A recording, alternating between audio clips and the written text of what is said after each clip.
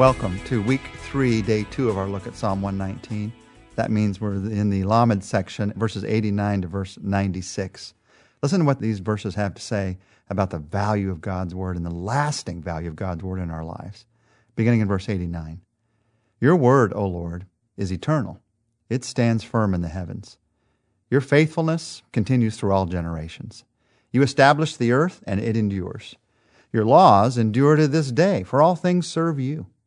If your law had not been my delight, I would have perished in my affliction. I will never forget your precepts, for by them you have preserved my life. Save me, for I am yours. I have sought out your precepts. The wicked are waiting to destroy me, but I will ponder your statutes. To all perfection I see a limit, but your commands are boundless. Now there's these different words we're continuing to look at as we go through Psalm 119. Yesterday we looked at the word statutes, the idea that there is something that, because we're made by God, we owe to God. And living out God's word is one of the ways that we worship. Here we have the word precepts. The word precept it's a general rule intended to regulate your behavior or thought. It's a general principle of life intended to direct the way you behave, the way you think throughout life. God's word does that for us. God's word shows us the direction we need to take in life. It's not a word from God just for this situation this day. It's a word for the rest of our lives. In fact, if you read carefully in this particular section, it's a word for all eternity. Did you see how it began? In verse 89, your word, O Lord, it is eternal. Jesus told us this. The word of God is going to last. Heaven and earth might pass away. My word will not pass away, Jesus quoted. If I know that God said it and Jesus repeated it, and here it is again, I'm reading it, I can count on it. There are a lot of things in this life that are not going to last. You have them all around you. God's word is going to last. He says it stands firm in the heavens.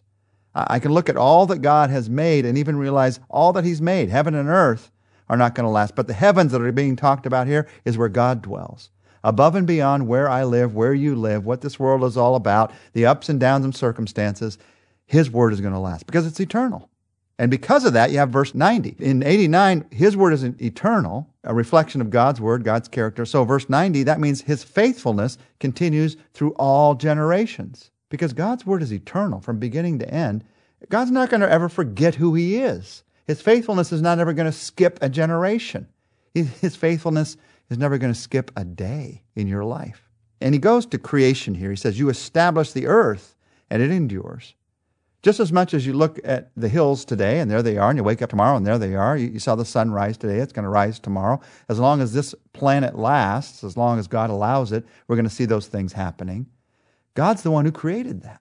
He's above and beyond that. And even more powerful than that is his promise, is his faithfulness. You know what that means? That means that you can count on his faithfulness today. It may not feel like it. The circumstances in your life may be saying to you, maybe I should count on myself instead. But the truth of the matter is, it's God's. God's faithfulness, God's love, God's power. That's what's going to last.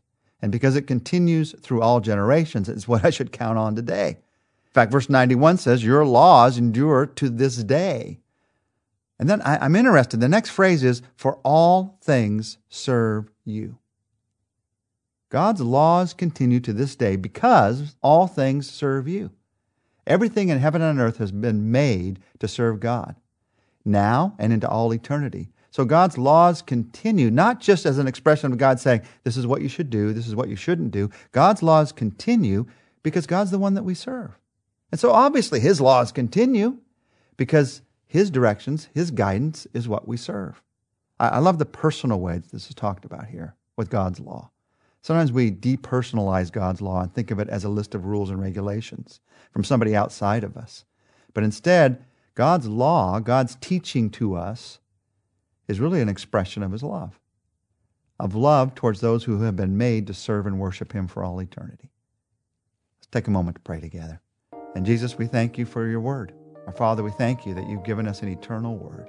And you know us. You know how we tend to trust instead our momentary circumstances or our even more momentary emotions.